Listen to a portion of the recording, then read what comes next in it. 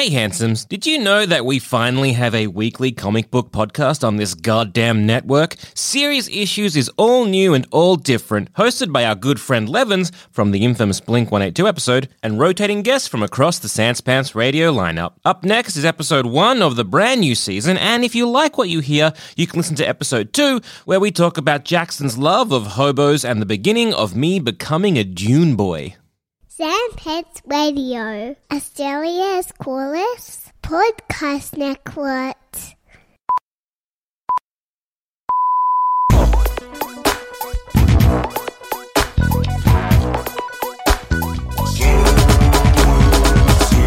Hi everybody, welcome to another episode of Serious Issues, a weekly comic book podcast. My name is Andrew Levins, and joining me today, I have Joel Zammit and Jackson Baly. Hello, hello. Thank you. Kings, king and queen. Yeah, kings and of queens. the Sans Pants Radio Network. That is who we are. Yeah. Yeah, I think more like dunce and dunce. Yeah. The two-head dunces. So you've probably, if you're familiar with this feed, this podcast, Serious Issues, you've definitely heard my voice way too many times on it. So hearing me at the start, no surprise. Maybe me saying the word weekly for the first time in years comes as a surprise to you. But guess what, everyone? Serious Issues is going to be a weekly comic book podcast again. We started many years ago, and for the longest time, myself and Siobhan Coombs hosted the podcast every single week, and we reviewed sometimes more than 60 single issues of comics per episode. No. Jesus. No. Believe it or not, everyone, we burned out.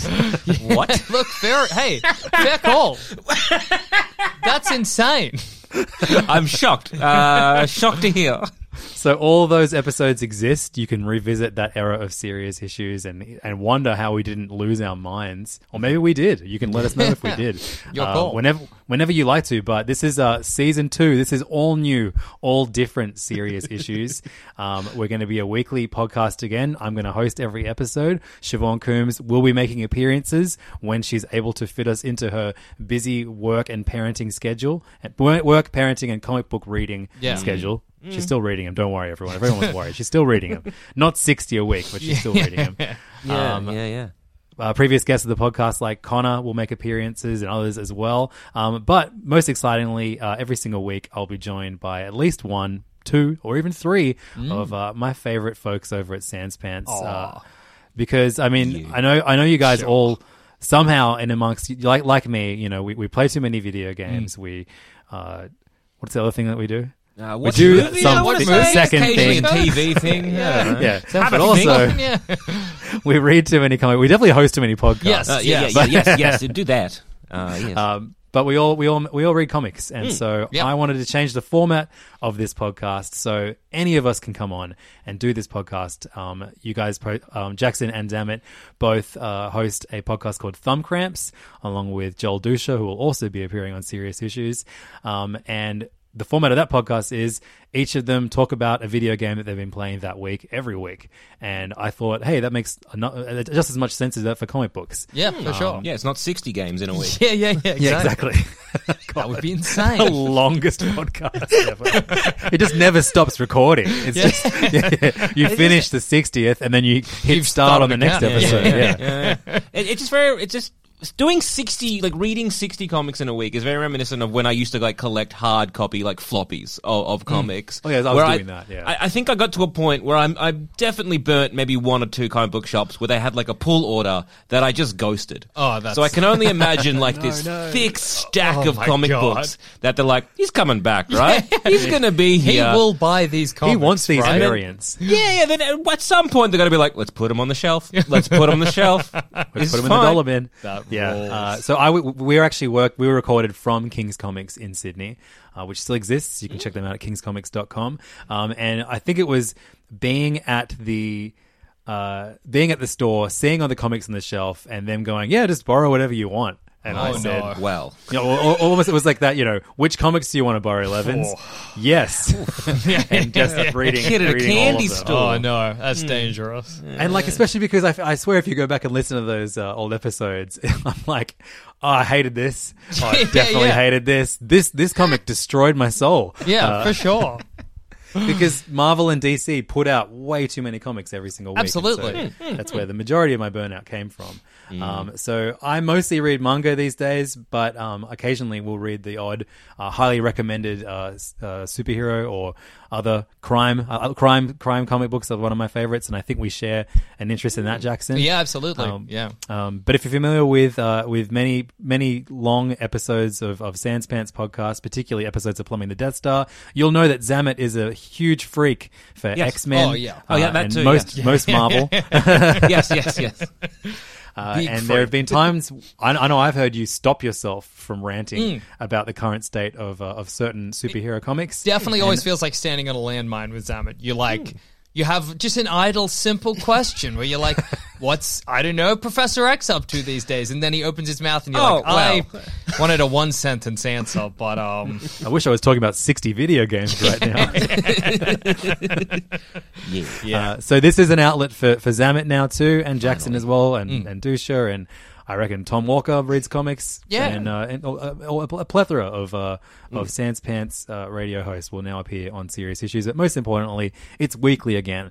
We'll be reviewing less comics overall, but there'll be more episodes and therefore more content. What more could you want? Well, yeah. What do you want from us? This is what you're getting. Yeah, leave us alone. Stop yelling at This me. is exciting. Yeah. Be happy. I get to talk about X-Men, and I'm pretty happy with that. Sometimes I feel like I treat the listeners like I'm like a bad dad at a birthday party, and I'm like, why aren't you smiling? It's happy. Blow the candles out. You liking the party, aren't you? Yeah. You It's like good. it outside? Put down the video game. Kid always Put on away your phone. Game Boy. Come on. Experience the world. Dance with Grandma. You know? This is what the podcast is now. Just you guys yelling and me forgetting what we were talking about before you started yelling. So on the podcast today, Zammit, you're going to review Planet Size X-Men, Yes. a single issue of a comic that came out a couple months ago. Jackson, what are you reviewing? I'm going to review, I think only 3 issues are out at the moment, but it's a comic called Sarah Jewel and the House of Lost Horizons, which is a Dark Horse comic set in the Hellboy verse. So that's what I'll be looking at. And I'll be reviewing a manga series called Toratan, Birds of a Feather. Ooh. Let's get right into it, Zammit. Tell me about Planet Size X-Men. Well, so Planet Size X-Men, I think, is, as we all know, play on, I guess, Giant Size X-Men, where back in the 70s, when they were trying to, I guess, revamp the series, they decided to get the 5 original X-Men, they chuffed them off to an island somewhere, so we got the brand new, all different, all exciting X-Men, all from around the world. We've got Colossus and Nightcrawler, Wolverine, all your old favorites. Thunderbird, he died pretty quickly. Who's Thunderbird? Sounds like a spread. Thunderbird, he died in, like, almost the next issue. He was like a Native American mutant. They were like, let's chuck him on! Kill him off! I don't need to worry about Thunderbird, is what I'm hearing. Okay. And again, it was a big shake-up of the status quo. You got Storm there, Banshee, so you got like Island Africa. All the different nations in the world have mutants. And so with planet-sized X-Men, it's another big shake-up of the status quo that is the current X-Men, I guess, storytelling, because again, in the last year, maybe 2, X-Men have just had this giant revamp, because boy howdy did it get silly and stupid and bad. We had the Age of X-Men, which was just terrible, and then what please came tell me after that? what's the lowest point that you have in it as an X-Men Great reader? question. Lowest point, I mean, there's so many, you know. That's grim. That's grim to hear. That's a stone cold bomber, man. There's just so much garbage that just kind of gets produced. Like, oh, what's this? Oh, no. I think Inhumans versus X-Men was pretty bad. Like we covered that. That was like one of the last things we covered before we stopped being weekly. Yeah. There again, it was just this terrible time in Marvel's history where they're like, we don't own the rights for the movies for X-Men, but we do own Inhumans, so we're going to push Inhumans a lot, and no one cares. Yeah. But they still tried their damnedest to the point where, like, okay, it's not working. What if we actively killed off the X-Men because it was the Inhumans' fault, but made the X-Men the villains? Wow. And people were still like, no, we still hate this. Well, because were they like, okay, you don't care about, we need you to care about the Inhumans. Yeah. So Wolverine's dead, and now you care about Blackagar Boltagon. Yeah. That's So what here's you the thing, should there be were caring. There were some genuinely good Inhumans comics at the time, but like you have one of the strongest fan bases ever in X-Men readers. Yeah. We were revolted. Yeah, exactly. You revolted. Yeah. We're like, no, I'm not having any of this. I'm not doing it. Like Blackagar Boltagon was like, okay, we're going to release the Terrigen Mist all over the world, so that people who may or may not be Inhumans or who don't know that can become Inhumans, which is basically like mutants. It just happens randomly, and we're like, nope, still don't care.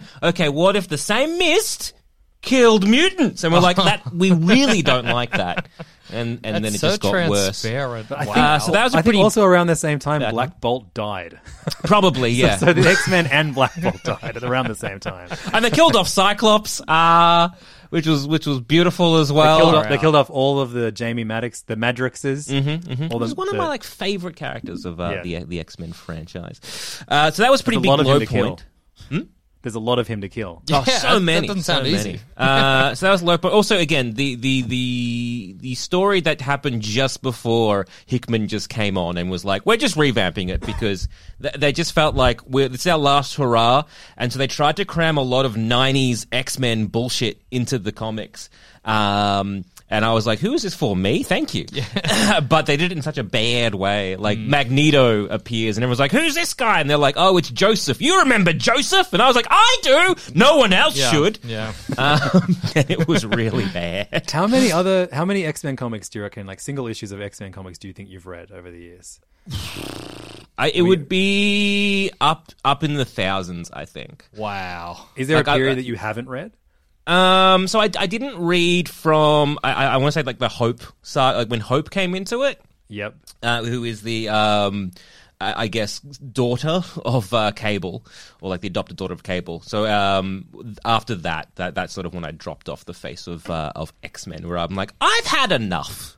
Seems like it was a bit of a high because it was like the Messiah complex, and it's like a bit of a high. The art was really good, the storyline was somewhat coherent, and I was like, okay, I'm not going to get this for a while again. So I think this is a good, just dropping off point. Would you ever go back? Would you ever go back and read the comics you missed? I have. Okay. Yeah, I like cool. all the Jason Aaron stuff that kind of came out of that. He started on Wolverine shortly after Messiah Complex, I think. Okay. That's good. Somehow I find the X-Men just really exhausting. I don't know why. Oh, me too. Yeah. What part of the last 10 that minutes? I find out recently that Mystique had a kid with Xavier, but also had a kid with Wolverine, and they were like into the far future, but then they came back to the past to like screw things up, and it was a slog. Yeah, a slog to get through. X-Men, as well as having like one of the most insanely large character rosters, also some of the most insane time travel hijinks as well. Yeah. It's a bold combination. And don't get me wrong, I'm a big fan of like the original like what Cable did and him like going to the future to kind of fix his techno-organic virus.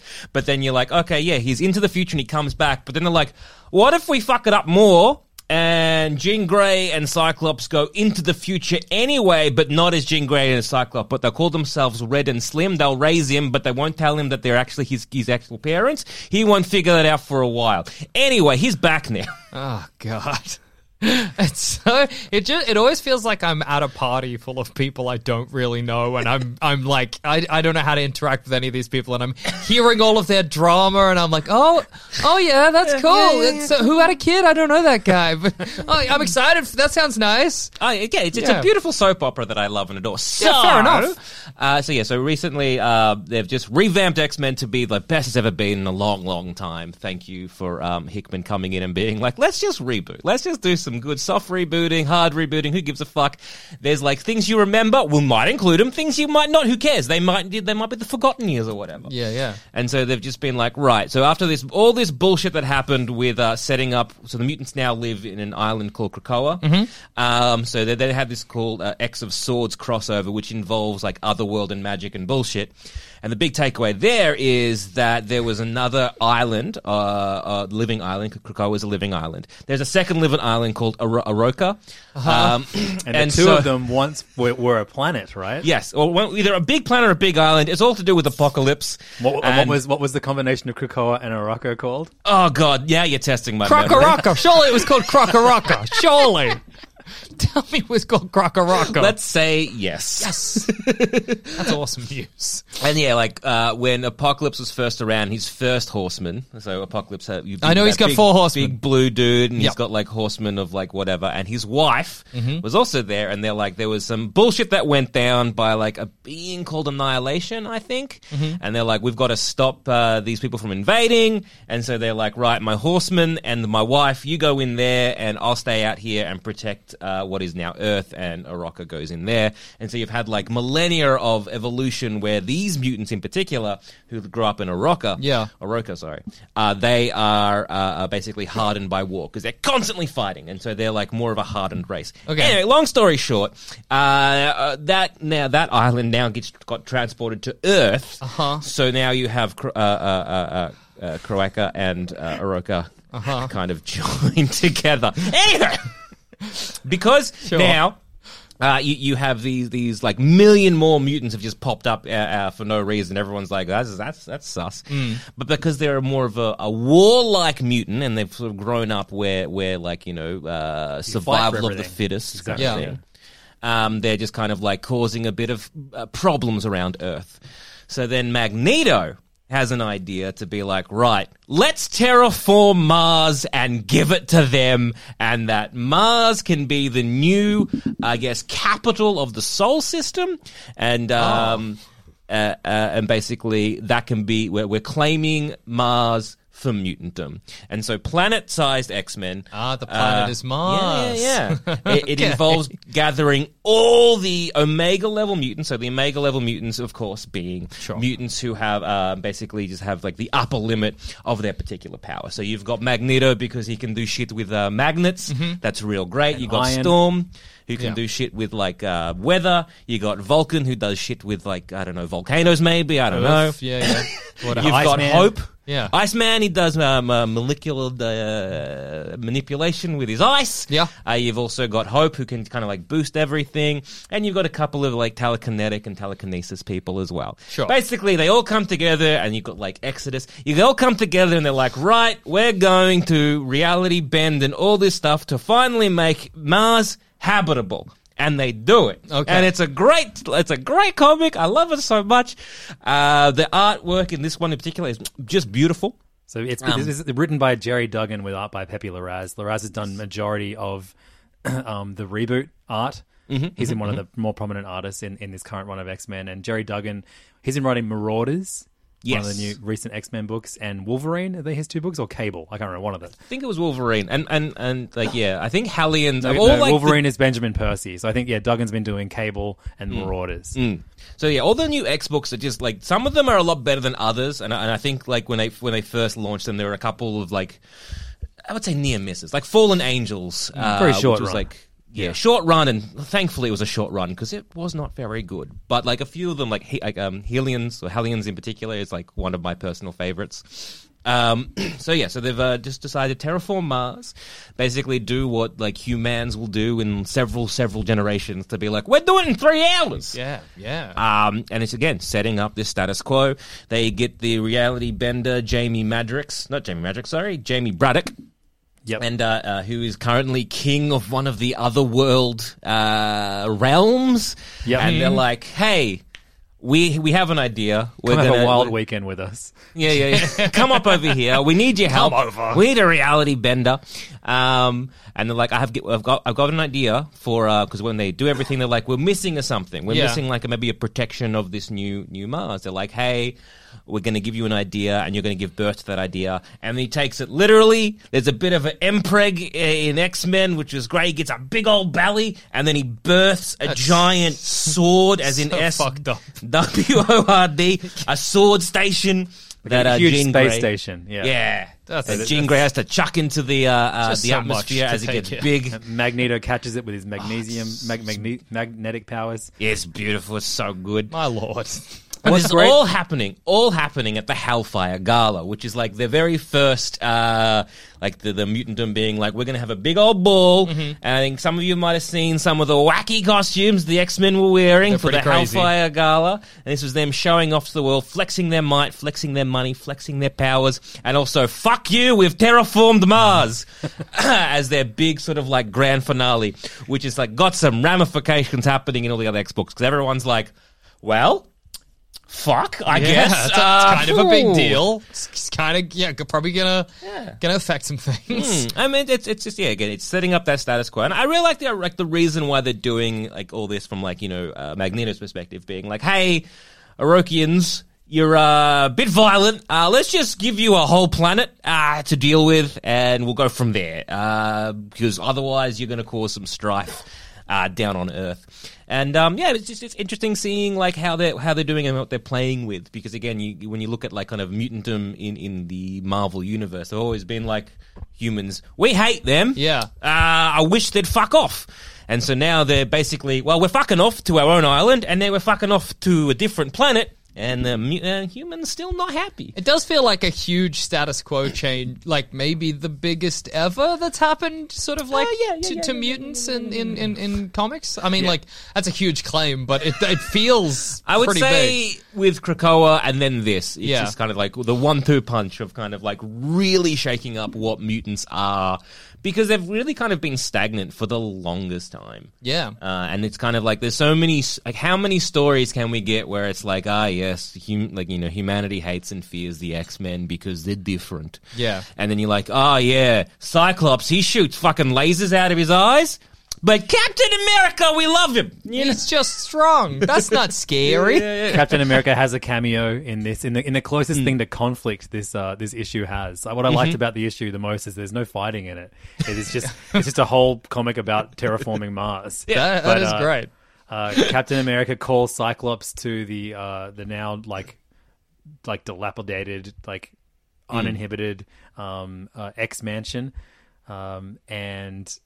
and he's like, "Hey, so there's like 1 million more mutants on the world now. What are you going to do about it?" And then Cyclops is like, "Just you wait." And then that's the end of the scene. So, I know Captain's like, "Yeah, I'll wait. Okay. That sounds good. Sure. All right, good." it'd be so funny, like writing like a street level, like writing like a Luke Cage comic at Marvel right now, because you have to have like obviously people in the world are going to be talking about the fact that like a mutant race just terraformed Mars. Yeah, it's kind of a big deal.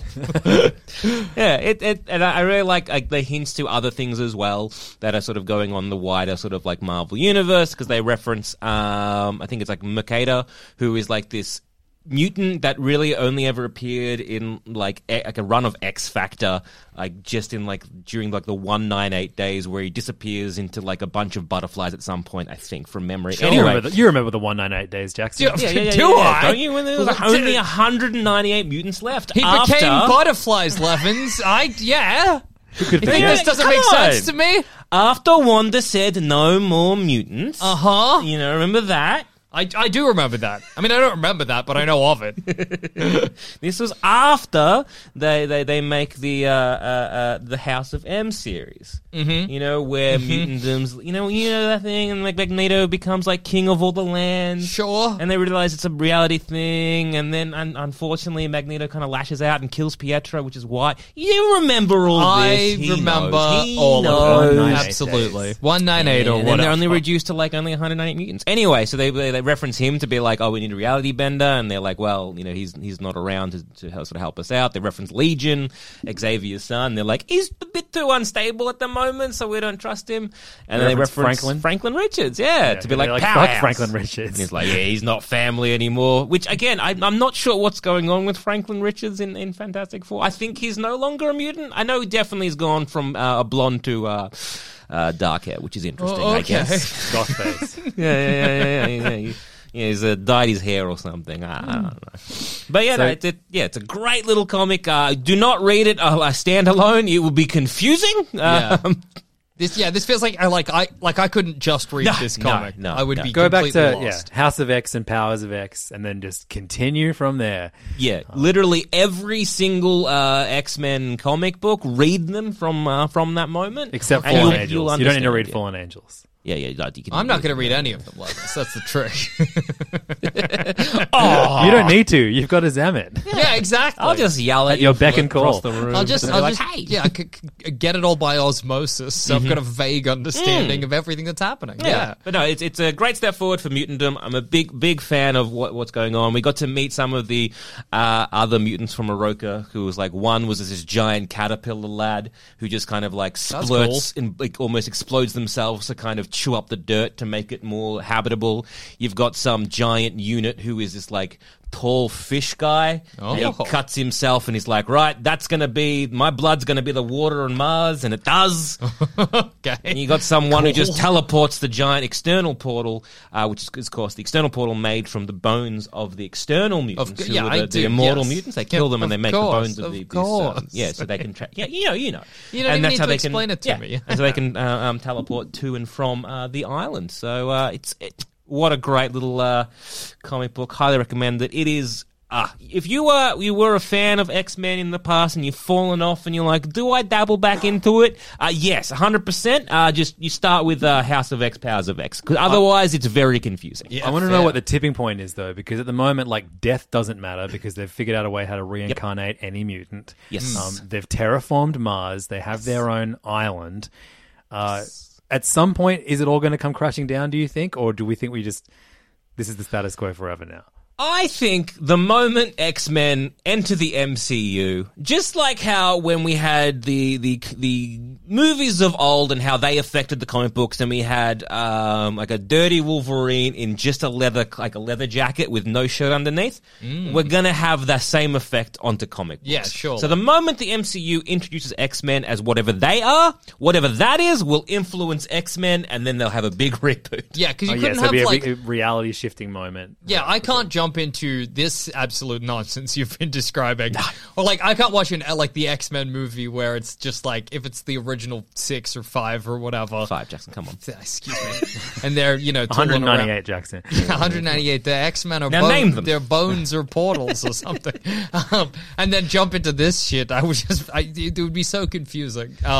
Which is unfortunate, I think. Because as much as the X-Men confuse and terrify me, it's cool that they're getting weird with it. That's always going to be better than playing it safe. So. Well, yeah, like this is like a long history of X-Men getting weird with it because like there was so many if you look at X-Men stories of past, they're like, we're chuffing off to space and we're having affairs with bird aliens. That's pretty neat. Yeah. And then suddenly they're like, hey, we're in a fantasy land and one of my kids a dragon now. Yeah. And like that's pretty cool.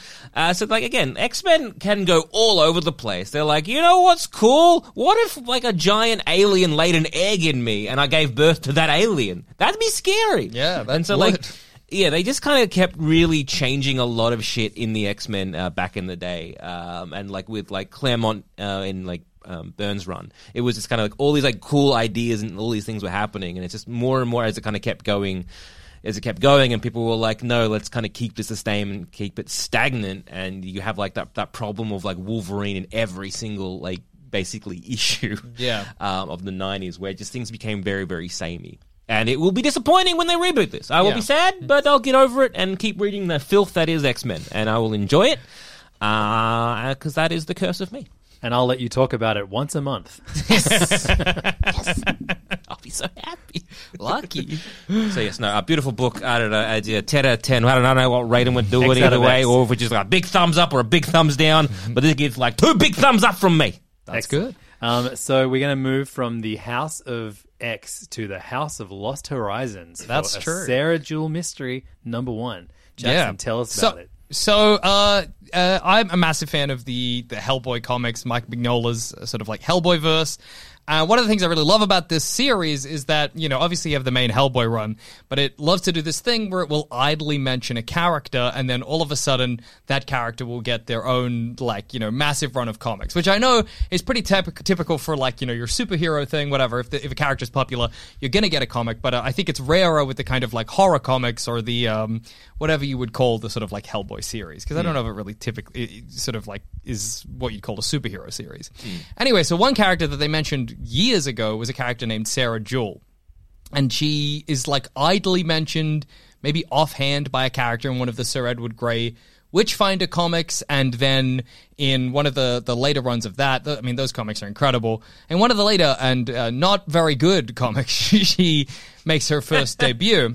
And then I think there was some announcement like, oh, we're going to get a bunch of Sarah Jewell sort of like comics, or at least a run, and maybe a couple more after that. And so finally it's been released, and it's effectively like a kind of Miss Marple or a sort of like Agatha Christie, like locked house mystery, sort of like a Poirot sort of thing, but set within that Hellboy universe, which is a kind of sort of a comic that I didn't think would work almost. Like I thought that was the kind of thing that might end up being like too wordy or too difficult to convey onto the page. But it's done spectacularly well. I'm so invested. The Sarah Jewell is I guess like an occult detective is the idea, like so many characters within the Hellboy universe. And I think this one is set in the 1950s, maybe, or the 1960s. And the premise is that she is on a mansion on an island with a bunch of other people because somebody has died, and basically they're trying to figure out who. But the sort of twist is like, he died in a supernatural way, but he was also a collector of supernatural artifacts. And now they're like, well, which one of these artifacts could be the cause of his death? And how do the people who are also staying at this mansion sort of play into it? Only 3 issues are out at the moment. But it's, I'm really enjoying it. I think recently with these sort of like stories in the Hellboy verse, because I don't know when it was, but like a couple of years ago, they wrapped up the arc of Hellboy is finished. Yep, Hellboy and Hell. Yeah, Hellboy in Hell, and then the end of Hellboy in Hell, and then even the end of BPRD Hell on Earth, or I think it was called The Devil You Know, which like entirely wrapped up the very end of the world. And so like that's all finished, and now they're kind of going back and they're doing like, well, these are the sort of like interstitial stories that were also happening in the background. And I think that's done a kind of a weird thing for Hellboy comics, where they have to start, what am I trying to say here? So like, back in the day, before we knew the ultimate outcome of the world, you could have stuff where you're like, oh, we're clearly building to this grand finale. But they've done the grand finale now, and everything that was going to build to it has built to it. And that means that any comic set in this universe now has to build to something that was also happening. And I think that's kind of caused some weird stuff. So like they've started releasing a bunch of just Hellboy in the BPRD sort of short run comics. So they had like 5 issues at a time, right? And they always have really amazing art teams on them. Oh yeah, some of them rule. Like the Seven Wives Club was great. And I think they're doing a kind of like haunted house one at the moment, which is really fun as well, because somehow in Hellboy's entire run, he's never just come up against ghosts. So like, which is so shocking. But I guess he's always fighting like a big vampire or like a golem or whatever. So this time it's just like a haunted house mystery. So those are really fun, but they have to be quite self-contained. And even like some of those, so I think there was one recently called The Return of Effie Kolb, which is a sequel to a really good Hellboy comic where a witch at the end gets turned into a horse. Yeah, that's a great one. Yeah. It's awesome. So there's a sequel comic to that where Hellboy is returning, and Effie Kolb, who was the witch that got turned. Does he ride the horse? No, unfortunately not. She's gotten out. She's not a horse anymore. It's a bummer. But it's full of these weird little hints to like, so like he meets this young girl, and the young girl, she can draw on a piece of paper, and what she draws comes to life. And in the end, it's hinted that she's going to go to like an evil magic school in Boston. And you're like, well, I guess you're setting up future stuff, but it just feels very, because we've seen the entirety of Hellboy's story, these ones that are like, oh, we're furthering Hellboy's story, they feel a bit strange or whatever. But I mean, I'm always excited to see what happens. They're still good comics. The way you're describing it sort of sounds like, because I know you recommended quite a lot of Hellboy stuff. They are all good. Well, they're not all good, but most of them are. And you recommended me a couple months ago Joe Golem. Yeah. Which is sort of like, I got kind of like just powered through all them. And it's a sort of similar premise there. For sure. What you're describing. Well, yeah, Joe Golem, because Joe Golem is set in the Outerverse, which is Mike Mignola's other supernatural. Like, it's so funny because it's basically the same idea, more or less. It's just like, well, let's play with this alternate history or whatever. But yeah, so you can see definitely the same themes are there. And Joe Golem has the beauty of being like, well, this story's not finished yet, so we can lead to something grand. Although I must say, a lot of the new Outerverse comics I really don't like for some reason. Like Lady Baltimore Just not for me. Right. Very frenetic. I don't know. It just jumped me in and I was like, everyone's talking. Who is anyone? Please slow down. So maybe it'll get better. I don't know. So The House of Lost Horizons was written by this guy called Chris Robertson, and he wrote one of my favorite Hellboy tie-ins, The Visitor, How and Why He Stayed. That's an incredible tie-in. It's about an alien. Good. Yeah, very good fun. An alien with a wife. Wow.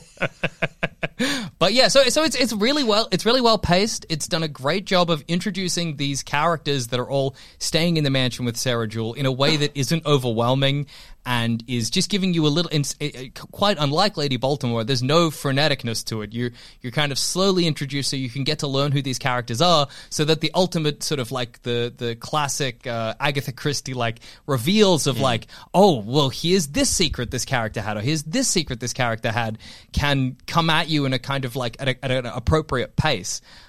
Which makes it all the more intriguing. And Sarah Jewell is such a fun character that I'm sort of surprised they hadn't done anything with kind of yet, because I know that Mike Mignola, he talks about a lot of the characters that he has in the sort of I guess spin-off, so to speak, Hellboy comics, as like he's always loved this genre and he wants to kind of like play around within that setting. So like Sir Edward Grey Witchfinder is because he loved like the Karnaki, that sort of like occult Victorian detective. So he's like, well, I'll do an occult Victorian detectives comic. And his Lobster Johnson comics, because he's like, well, I love that like 1940s pulp adventure comic, so I'll do my sort of my own version of this. And I feel like Sarah Jewell is like, well, I love that Agatha Christie, Poirot, Locked Room, sort of like Cluedo, yeah. So this is my version of that, and I'm just really enjoying it. Sarah Jewell is like this kind of brash American occult detective, which is a really nice change of pace from a lot of the other characters, I think, as well, especially in that setting. But yeah, it's really good. It's like it's not trying to tie into anything larger. There's no like war. This is a big mystery. This is a big epic story. It's just like a fun little murder mystery on a spooky island mansion. And yeah, I'm really into it. So I recommend it if you're looking for like, you're like, oh, Hellboy comics, I'd like to get into them, but there's so many of them and clearly there's this massive story going. I want something more self-contained. It's a really great one to pick. It's also one of the very few Hellboy comics with like a female lead, so that's good about it as well.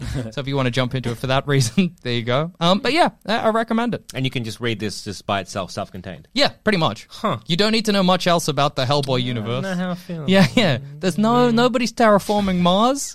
It's just human beings, and self-contained, and maybe a ghost. You can make sense and just. You could definitely make this as convoluted. I think if you try hard enough, you could make this confusing and convoluted. Oh, I mean, I'm sure I believe in you.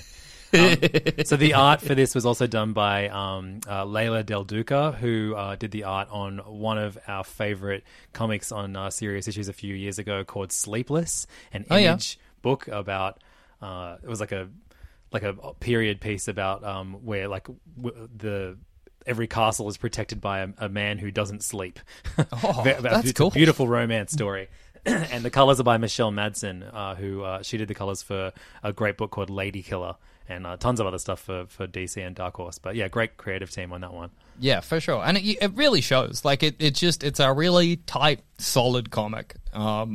Which is great. I don't know. I think I just found it particularly refreshing because a lot of the other Mignola books that I'd read recently I found a little bit disappointing. So I was like, oh, great. Like even some of the later, the most recent Witchfinder, where we find out about Jack the Ripper in Mike Mignola's universe, which is something they've been setting up all the time. Every time they mention Sir Edward Grey, they're like, oh yeah, he was the Queen's Witchfinder until that business with the Ripper. And you're like, what the fuck happened with Jack the Ripper?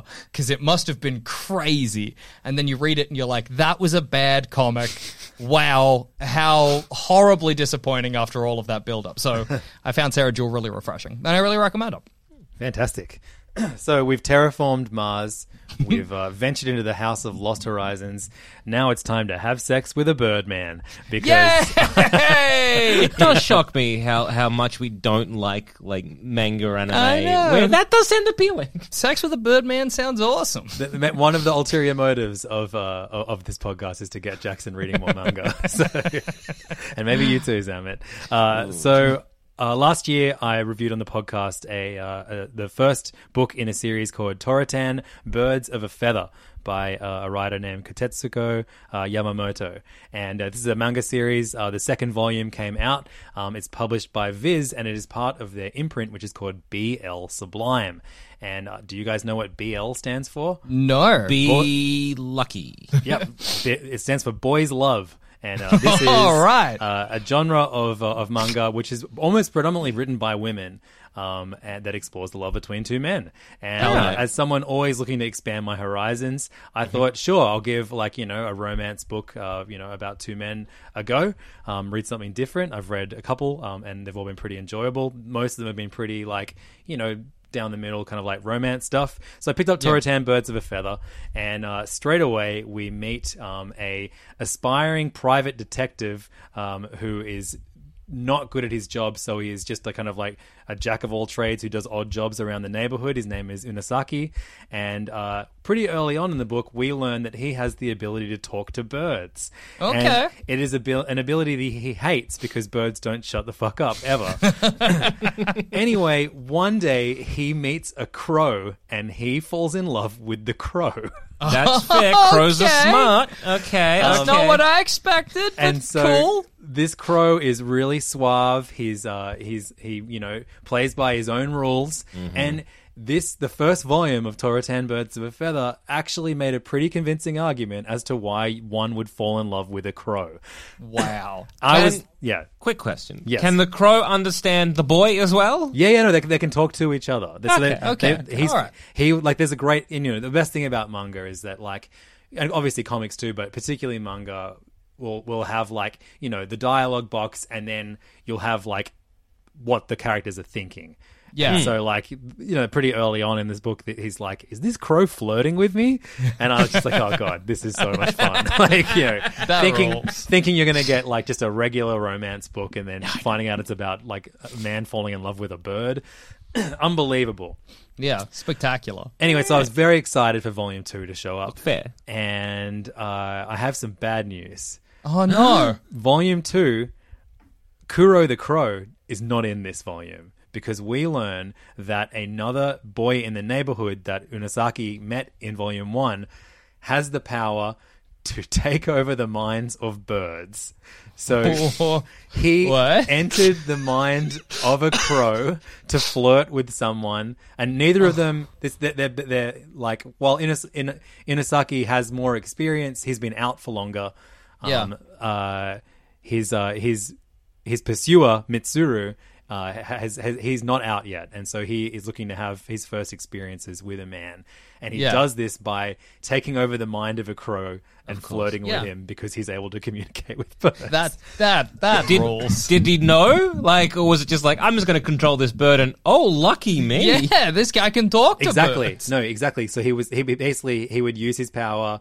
He can only use it for a few minutes at a time, and one day when he's basically checking a guy out as a bird, the guy Inasaki offers him some dried squid that he's eating. Yeah. And the two begin a conversation that ends up them forming a relationship. What was great about the first volume, though, and I missed it so much, is that you had these scenes where he's lying in bed at the end of the day being like, "Oh, I wish that bird would call me."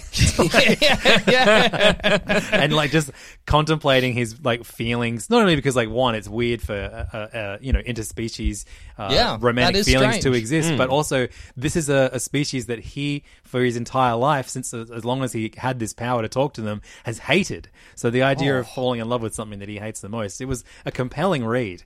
I can imagine. So the second book is it's revealed that his pursuer knows that he can talk to birds, and also his pursuer can take over the minds of birds, and so it's about them having an awkward start to their relationship, and eventually the Mitsuru gets into college, and Inasaki promises to him that they'll finally have sex the day that he gets into college, and so he gets into college, they have sex, and then the book and the series is over now.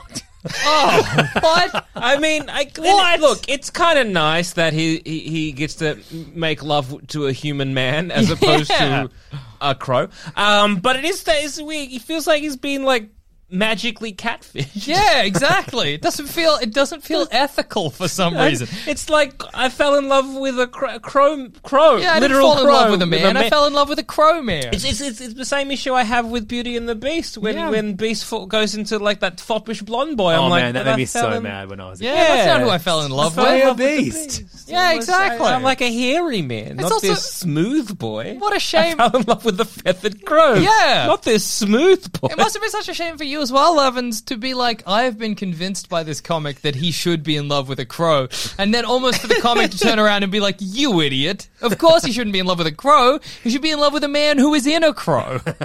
You know? Yeah. But yeah, a wild roller coaster. Sounds like it.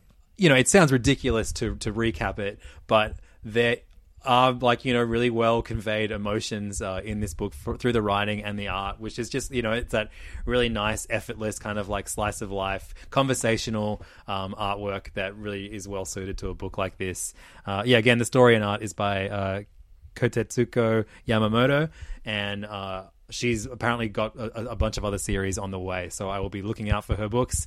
Look, if anyone has a recommendation for a book where a man actually does consummate his love with a crow. With a crow? Yeah, exactly.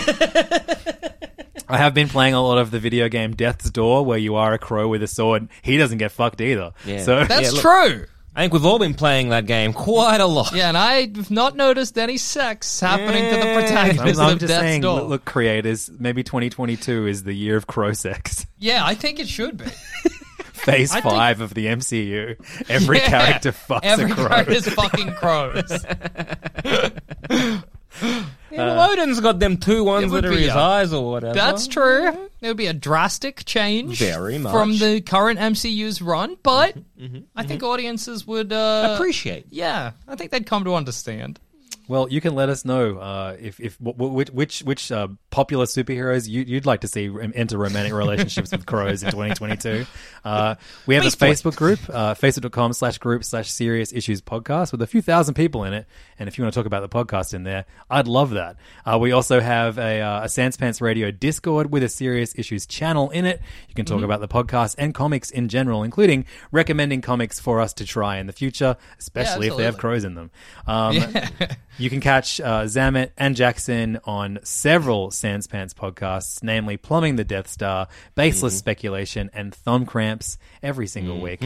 And you can catch all these podcasts that I've been talking about, plus a bunch that I do, including Hey Fam and all the small games, over at sanspantsradio.com. Thank you so much for listening. If this is your first episode of the all-new, all-different Serious Issues, there's years of the podcast that you can go back and listen to, or you can catch us back here next week for another episode with the three of us, and then future episodes with different guests in the future. But Jackson, Zammit, thank you so much for bringing this baby back to life. Hey. Any time. Just call me an Omega mutant that can terraform a podcast. Perfect. Okay.